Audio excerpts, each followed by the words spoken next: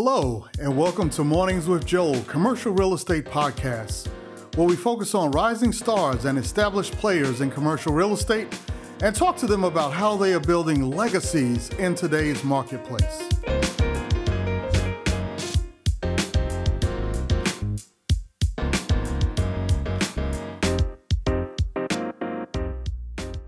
The history and philosophy and my perspective on the economy today and what's happening.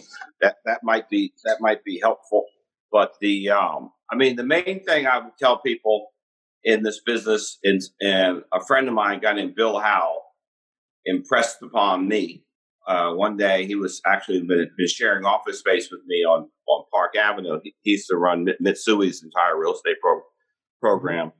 And he's got the patience of a gnat. He's just a very direct guy. And so he was in my office for like 3 to 6 months. He was transitioning and stuff. He says, "Rich, I need to talk to you." He goes, "You are like one of the most talented people I've ever met. You're incredible. But the problem is, you try to do too many different things.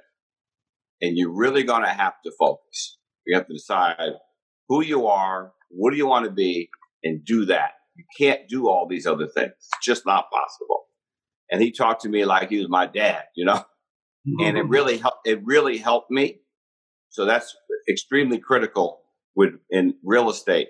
So depending on what you're doing, whether if you're doing leasing, you're doing multifamily, you're doing industrial, you're doing consulting, you're doing brokerage, you have to develop a very high level of expertise and knowledge and market information, so people will partner with you and engage with you, so you can really bring value, which is a lot easier to do today because of technology. You can figure out a market very, very quickly.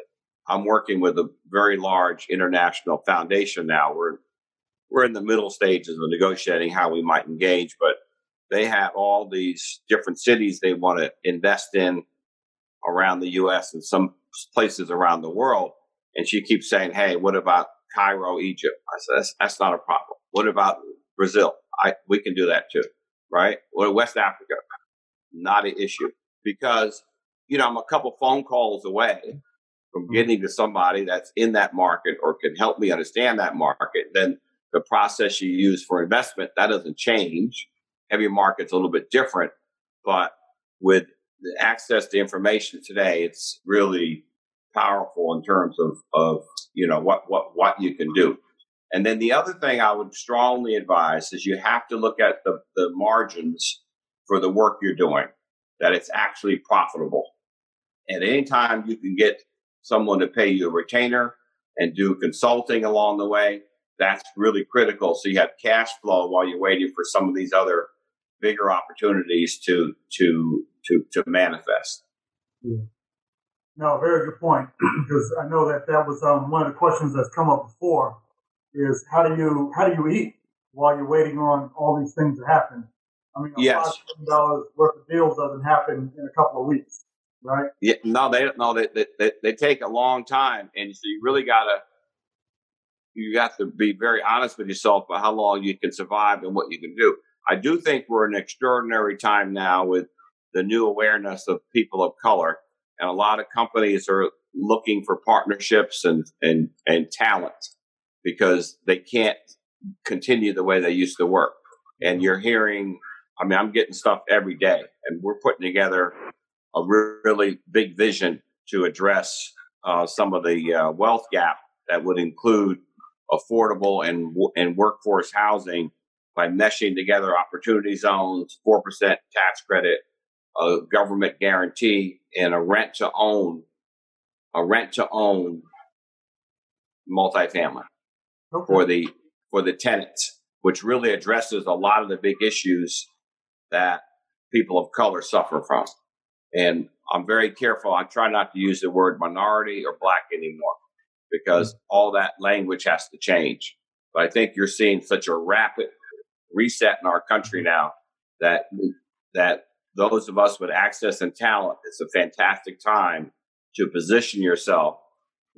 Daryl Carter and Victor McFarland were telling me a lot of their peers from these larger firms are calling like, wow, we really didn't get it. Now we understand. We want to put money in. We want to commit capacity. How can we help? So we're putting something together to give them an opportunity to help in a really big way. And I think that will happen. And you hear Bob Johnson talking about going back to the 40 acres and the mule, but he's not that far off. This is the debt that was promised to people 200 years ago, and it's never been paid. It needs to be paid. That's why you have the average family in this country net worth $170,000, and people of color at $17,000, and that's because where everyone started. Yeah. So these things, so there's a lot happening, and I think a lot of it does have to do with real estate. That I think position yourselves out there in the media and talking to some of these majority firms, you might be surprised some opportunities that the door will be wide open. Yeah, that's actually a very good point. I know Oprah's show the other day was talking about, okay, what's your ask? And now is right. Probably the time better than ever to ask for what you want.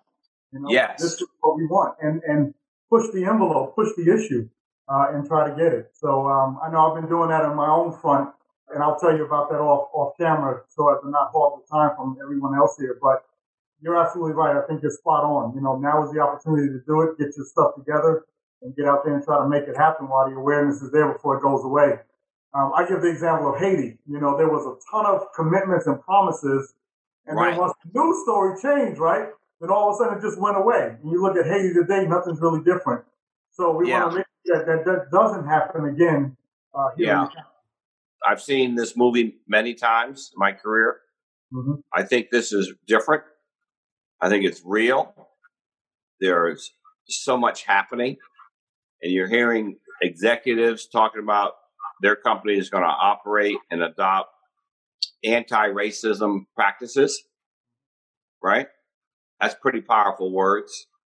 Anna McCoy and I actually set up a nonprofit entity for the Anti-Racism Society of America. And that entity will have ethos to it. And companies will be graded and awarded if they meet these ethos. So for companies have to examine themselves that they did operate as a racist entity.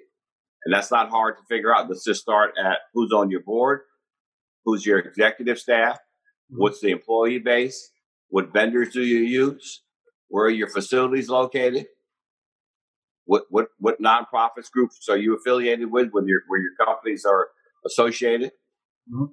And they're going to say, wow, I guess we were racist, and we can't afford to do that anymore.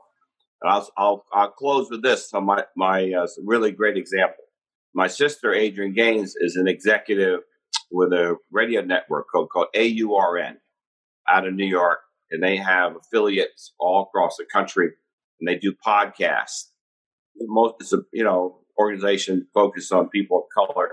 And they have Fortune 100 companies that do their advertisement on there. Companies like General Mills and Uber, a lot of Sprint, a lot of big companies. And 2 weeks ago, 4 big accounts canceled the advertising. So we don't want to run this advertising. We're out. So that was shocking, given everything that's happened.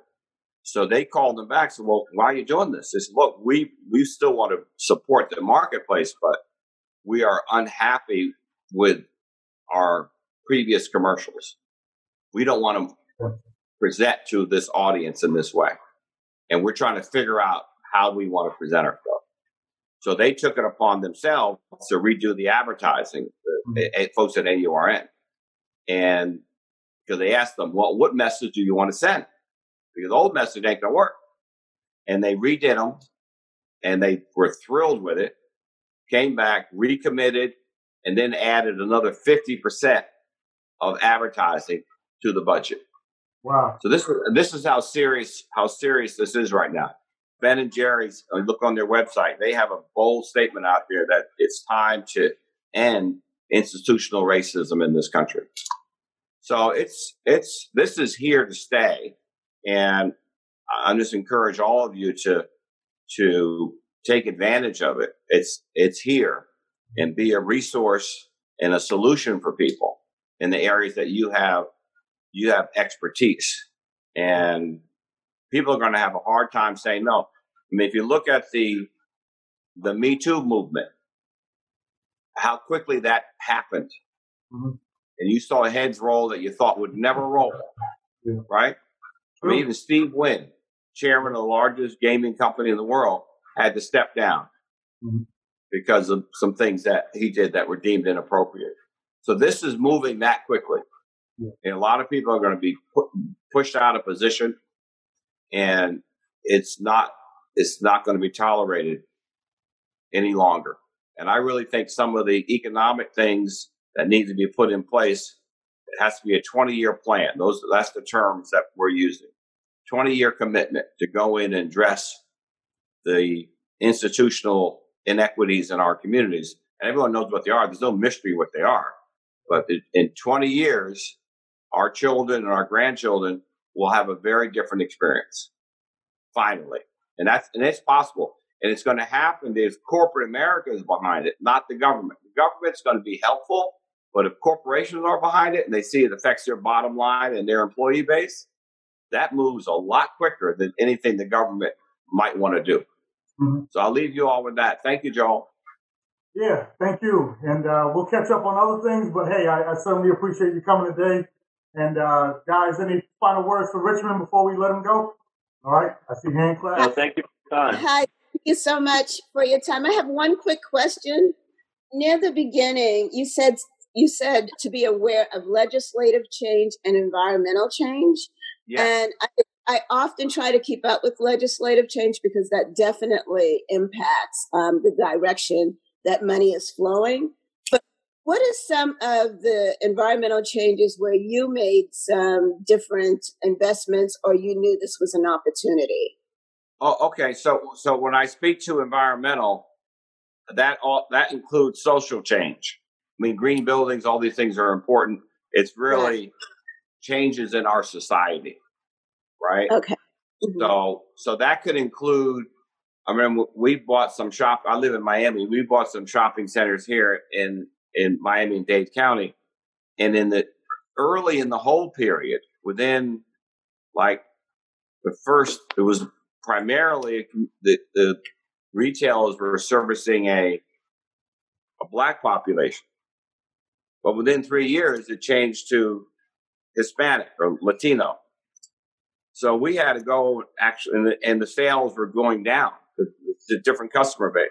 So we went and met with the retailers like, dude, don't you understand what's happening here? Right? So they had to change it. So those types of things are critical. Then you look at, mass transit. Those are environmental changes that come into play. And you look at communities being gentrified. Well, where are you in that process? Are you coming in at the beginning of it or at the end of it? It's going to have a huge effect on your investment strategy. So you have to be really conscious about what you're getting into. And I'll use a term for development or investment, which is asset-based development or asset-based investment. What's that mean? Why is that community going to be able to sustain itself long term? Is there a hospital there? Is there mass transit? Is there a football stadium or a baseball stadium? Is some big companies going to move there? Something that's going to have that property perform over a long period of time. So you can see a great property. Oh, that looks great. I think it's going to go well, but it's sitting there by itself. It's going to fail. It's a bit like an orphan. Orphan needs a parent.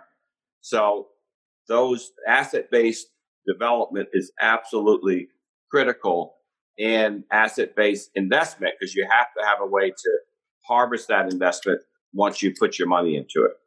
So I'm going to be coming to Seattle sometime in July. So, Ron, I'd like to get your information. Maybe we can meet when I'm up there. That'll be great. I'll make sure you guys get together. That'll be okay. Yeah. Are you? Come on, take advantage of it, man. All right, you guys have a great week. Okay, Richmond. Thank you very much. Appreciate it. All right. So, everybody, hope you found that beneficial and informative. Yes, definitely. That was awesome. Good stuff. Awesome. Yeah, like I said, it's an amazing story. You know, to be a black guy going from driving a taxi driver to $5 billion in real estate deals is, you know, it sounds like Fantasy Island, you know, but yet and still, you know, he's doing it. He's active in the space and he's done it. I didn't expect him to give all that detail. I expected him to just kind of say, you know, some cliff notes and kind of get to the end. But he kind of walked you through how he did it. And I know leasing was part of one of the things that needed to be talked about on the call, or wanted to be talked about. So I wanted to bring somebody on the call that had experience in leasing so he could kind of talk about that and show you how he was able to morph that into more, you know, where it went from leasing into fund management and making investments like that and then doing some of his own stuff. So glad you got value out of it. You know, that was the whole objective. So appreciate that. Mr. McCoy made mention of I think it was a PowerPoint or a presentation around the 7 bridges. Is it 7 bridges of financing or raising equity? You know, to be honest with you, I don't know. I got to go back and take a look and see exactly what he was referring to. I've known Richmond 20 years, maybe close to it. So, you know, over the years, I've got so much stuff from him and we've gone back and forth on so many things that I just got to try to find exactly what he's talking about. If I can't find it, I'll get it from him and I'll make sure I get it to the group. Okay? Awesome. Thank you. Yeah, absolutely. Okay. All right. Anything else from anybody else today before we head on? So, all right. Well, I hope you found that. Excuse me. Hope you found that of value again. You know, we're coming up. Well, we got about 14 minutes to go before we normally shut down. But I'll continue to try to do this as the weeks go on, so that you know we can bring people of value to the table that are doing some of the things that you might want to do. If you remember, I did ask if there is something that specifically you want to hear about. Just send me an email and I'll try to get someone that I know in my Rolodex to come in and speak and see if we can make that part of the plan. But look at some of these people that he talked about and some of the things they've done. You know, John Utenthal, Dick Parsons, most of us know he was the chairman of Citibank for a while. You know, Victor McFarlane is, kicking butt out there in San Francisco. Daryl Carter, down in Orange County, California. He's doing a whole lot in multifamily. He has a tremendous portfolio. These are people that we know, they're minorities, and that I can put my hands on to come to the group as well. So just let me know what you want. We'll try to make this of value. So, all right. So anything else that we need to cover, or are we good? Anything anyone else want to add? All right. Well, Bruce, thanks also for coming today. First time on our call. Thank you very much for being here. My pleasure, always. Absolutely. Well, let's definitely keep in touch. And Ron, I'll get you Richmond's information so you guys can get together when he heads out there to Seattle. Like I said, that's a good meeting to have. Don't miss it. So, you know, it'll be worth your while. Yeah. All right. Well, I appreciate everybody. Thanks for coming today, and we'll talk soon. Thanks for everything.